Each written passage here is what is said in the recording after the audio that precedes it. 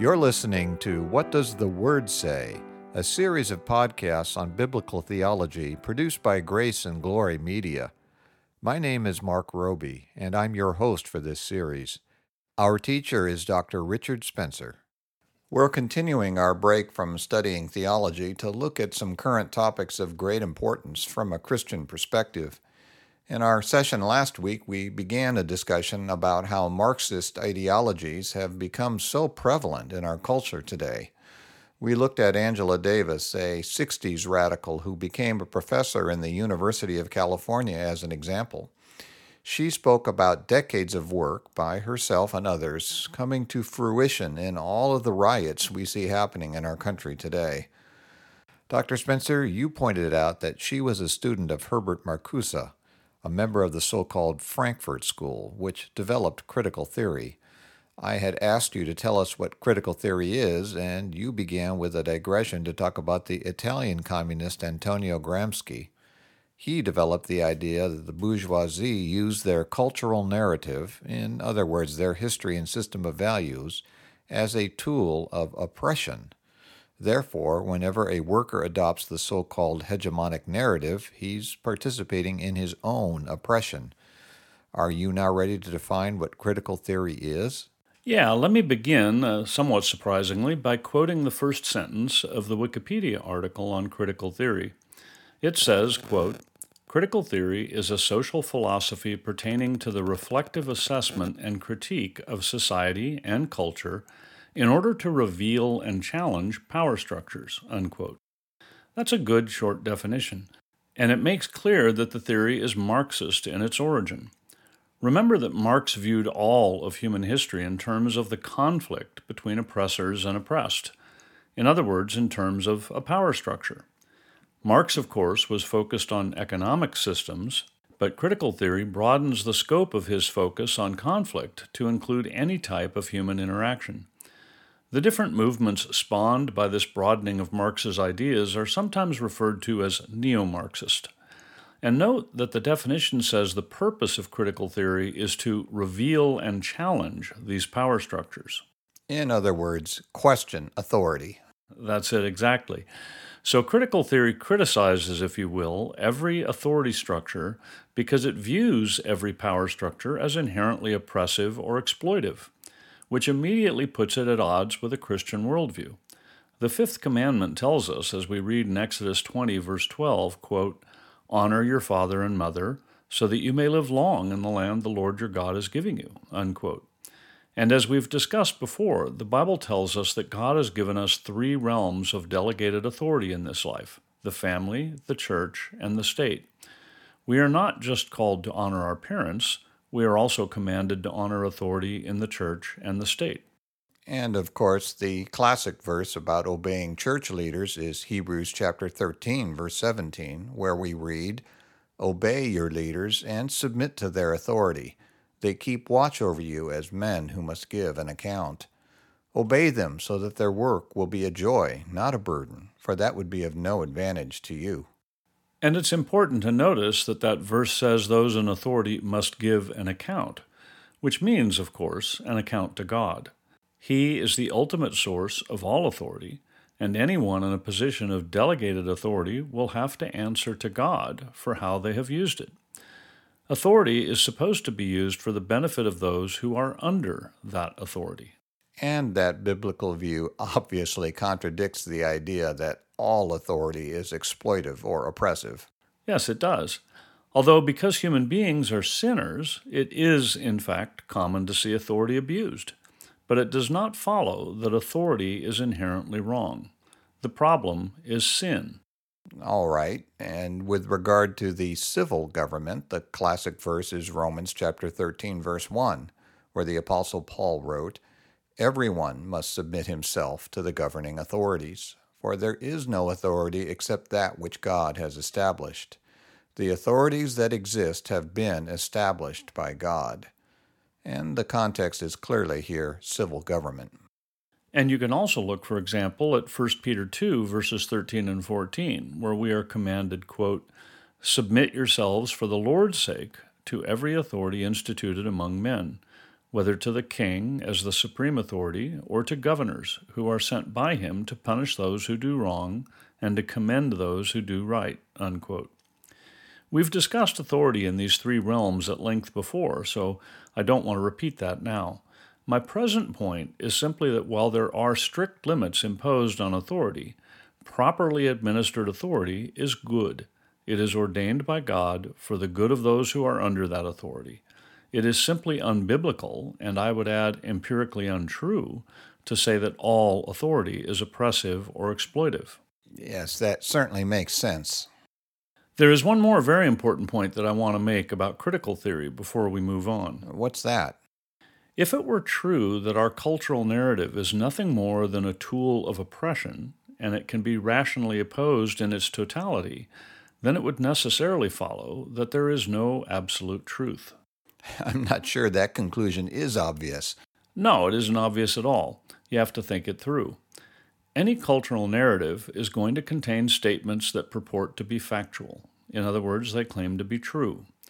So, for example, the statement that honoring your father and mother is good and will lead to blessing, or that marriage should be a lifelong commitment between one man and one woman. Now, if these statements are mere cultural norms, and there can be other equally true cultural norms that contradict these, then there is no absolute truth. Truth would, in that case, just be a cultural convention, which is what both critical theory and postmodernism irrationally believe. And further, God would be a liar because he says that those statements are true. Exactly. We again see that this whole Marxist ideological framework is radically opposed to biblical Christianity. There is no such thing as a Christian Marxist. Let me say that again differently to make it absolutely clear, because this is an important point. If you are a Christian, you must be opposed to Marxism and all neo-Marxist ideologies, because Marxism is opposed to Christianity. You cannot support the enemies of your Lord and Savior. The psalmist declared in Psalm 139, verses 21 and 22, "Do I not hate those who hate you, O Lord, and abhor those who rise up against you? I have nothing but hatred for them. I count them my enemies." Those verses probably need some explaining. I'm sure at least some of our listeners immediately thought to themselves, now wait a minute. Jesus Christ told us in Matthew chapter 5, verse 44, to love our enemies. So how can it be good to hate them? Well, that's a great question. And the best answer I've ever seen was given by the great 19th century English theologian and preacher Charles Spurgeon. In his famous work, The Treasury of David, he wrote the following about verse 21, quote, "To love all men with benevolence is our duty, but to love any wicked man with complacency would be a crime. To hate a man for his own sake or for any evil done to us would be wrong, but to hate a man because he is the foe of all goodness and the enemy of all righteousness is nothing more nor less than an obligation." There's a lot packed into that short statement. I agree, so let me explain it further. We are to want what is best for all men, including our enemies, which of course ultimately means that we are to share the gospel and pray for their salvation. That is to love all men with benevolence. But we cannot love anyone with complacence. If someone has made himself an enemy of God by opposing God and his righteous word, he is to be our enemy, and we are to hate him. Now, to be clear, this is not a hatred that would delight in seeing harm come to him. That would be vengeful sin. We are still to love him with benevolence, meaning that we want to see him saved. But it is hatred in the sense that we oppose him with all our might and would see it as perfectly just if God chose to destroy him.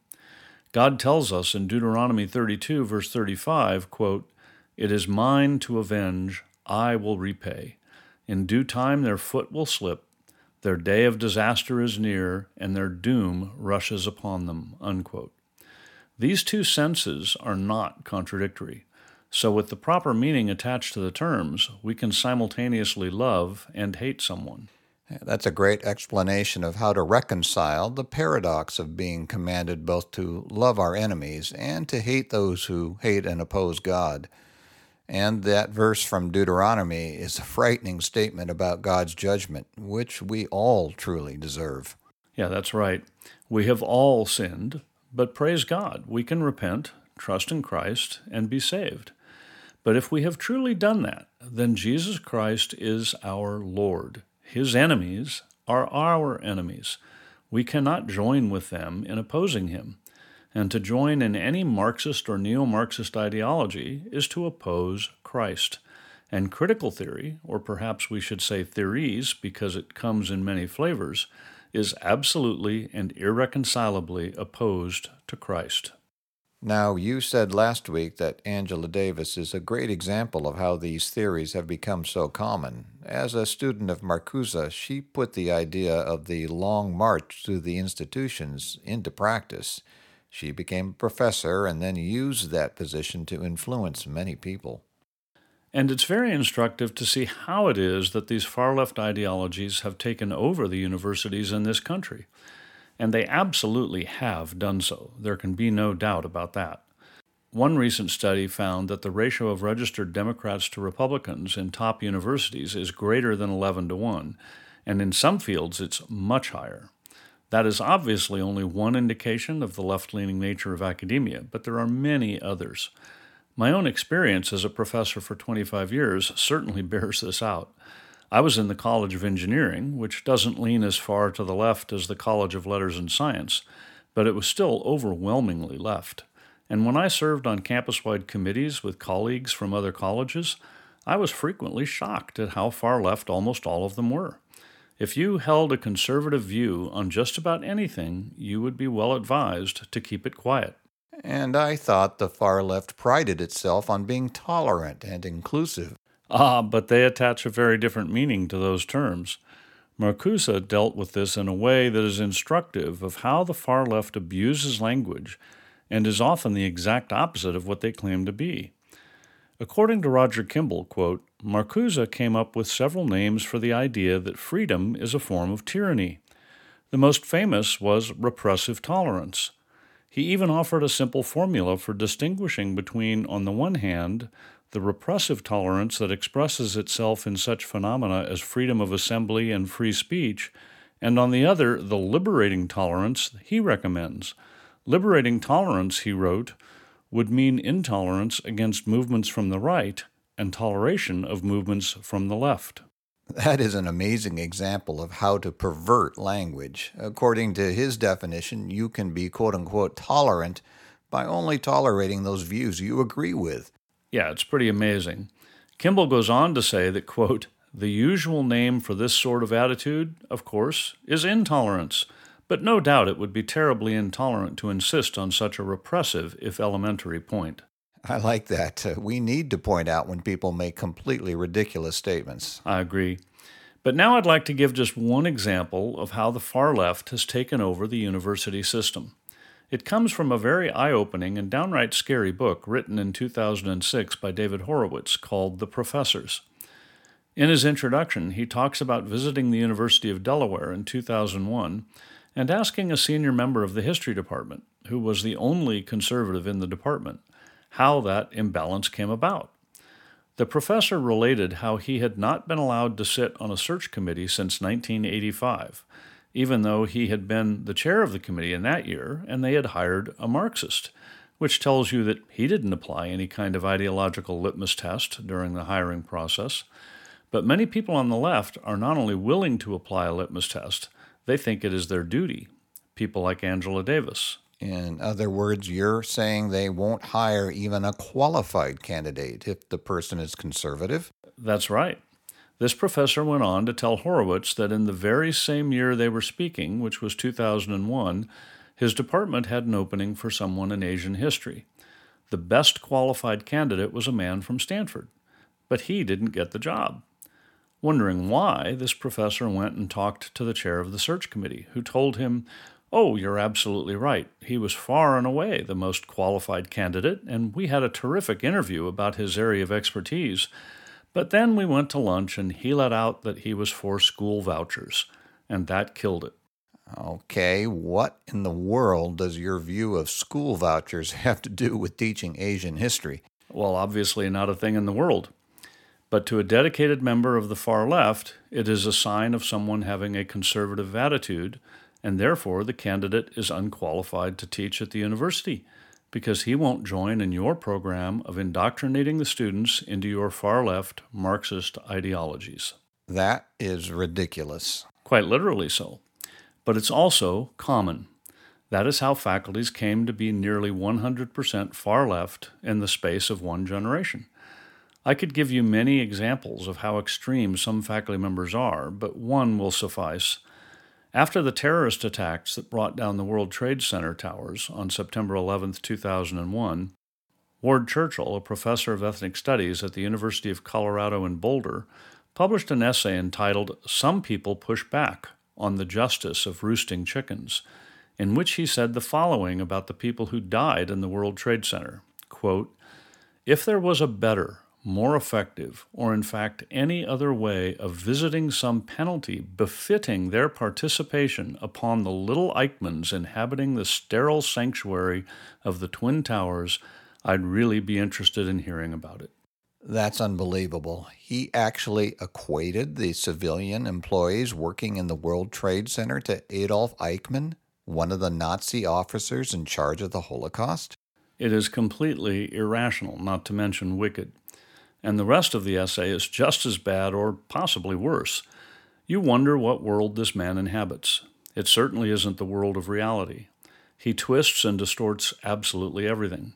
His comments on World War II make it sound like the United States was the aggressor and that we launched unprovoked attacks on the peace-loving countries of Nazi Germany and Imperial Japan. And yet I must again point out that his views, while admittedly extreme, are not that extreme in academia. If you want to read about a lot of other, perhaps slightly less frightening individuals, read Horowitz's book. What kinds of comments were made on the UC campus here in Davis after the attacks of 9/11? I would say the most common view by far in the College of Letters and Science was to be wringing your hands and thinking, oh my, we are such bad people. What do we need to do to change so that people won't hate us so much? People literally seem to think the attacks were justified. That's a little hard to stomach. But it illustrates how far left the campus environment is from the rest of the country. My own campus, the University of California here in Davis, also has a faculty member, Professor Joshua Clover, who is a professor of English, who has openly advocated the killing of police for a number of years. As just one example, in a 2015 interview with SF Weekly magazine, he said, quote, "People think that cops need to be reformed. They need to be killed," unquote. He has been given multiple opportunities to apologize or recant or soften his statements and has doubled down on his repugnant views every time.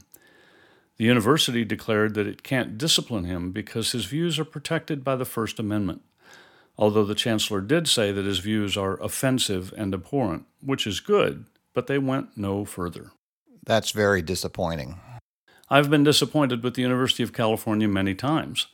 They also now have an ideological litmus test that all faculty applicants must pass. They, of course, deny that this is the purpose, but every candidate for a faculty position has to present a, quote, "statement of contributions to diversity, equity, and inclusion," unquote, in his package. This simply provides the university with a way of throwing out faculty applicants who don't agree with its commitment to these far-left neo-Marxist ideologies, independent of how good the person is in his or her field of expertise. And faculty members now have to supply a similar statement every time they go up for a promotion. In other words, the university has set a tone that clearly indicates that conformity to its far-left ideologies is more important than excellence in your field. Well, they would, of course, very strongly deny that, but it's hard to conclude otherwise when you look at how the system works. To be fair, these rules are applied differently in different departments and colleges, but even when they are not considered the most important thing, they are still part of a constant barrage of left-wing ideas, which are presented not as ideas for your consideration, but as statements of fact.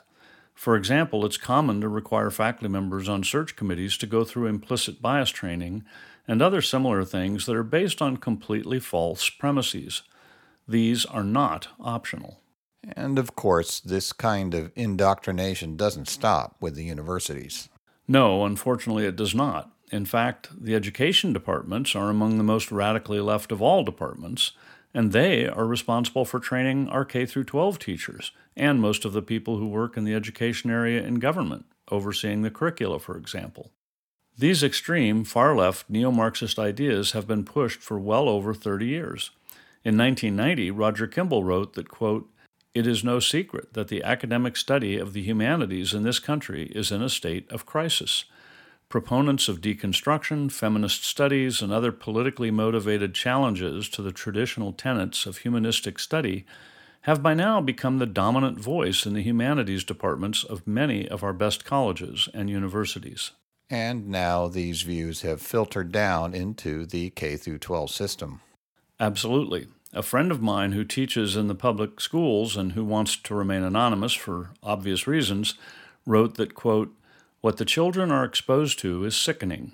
I would not recommend that anyone send their kids to public schools. Even good teachers and administrators are often at best small islands in a sea of foolishness, falsehood, and filth." That's a strong statement. But then again, there have been a number of troubling things in the news lately. For example, 3 years ago, there was a report about kindergartners in our area being taught from a book affirming transgender ideas. And that's just the tip of the iceberg. The nonsense about students being allowed to use locker rooms and bathrooms that agree with their gender identity rather than their biological sex, and many other things like that, are all completely crazy. But they all stem from the same source, a rejection of our culture, and ultimately a rejection of God. As we saw at the beginning of this session, critical theory is anti-authority, which is ultimately anti-God. The real motivating influence and power behind this movement is Satan. As Whittaker Chambers noted, when Satan tempted Eve by saying, "You shall be like God," he created the second oldest religion. It is a religion that is, at its core, anti-God. That is why it opposes the biblical truth that God created man, male and female. That is why it opposes the family. That is why it opposes individual responsibility and accountability. That is why it opposes truth, and so on. I'm sure there's a lot more for us to discuss, but it'll have to wait till next time. For now, let me remind our listeners that they can email their questions and comments to info@whatdoesthewordsay.org, and we'll do our best to answer you. You've been listening to What Does the Word Say? Brought to you by Grace and Glory Media, and I'm Mark Roby. In our next session, Dr. Spencer will continue to examine the far left's war on our culture, and we hope you'll join us. The session you heard today is available, along with all other sessions, in the archive on our website at whatdoesthewordsay.org. We also have a free book available to you entitled Good News for All People, written by Reverend P.G. Matthew, founder and senior minister of Grace Valley Christian Center. To request your free copy of this excellent summary of the biblical message of salvation, go to whatdoesthewordsay.org.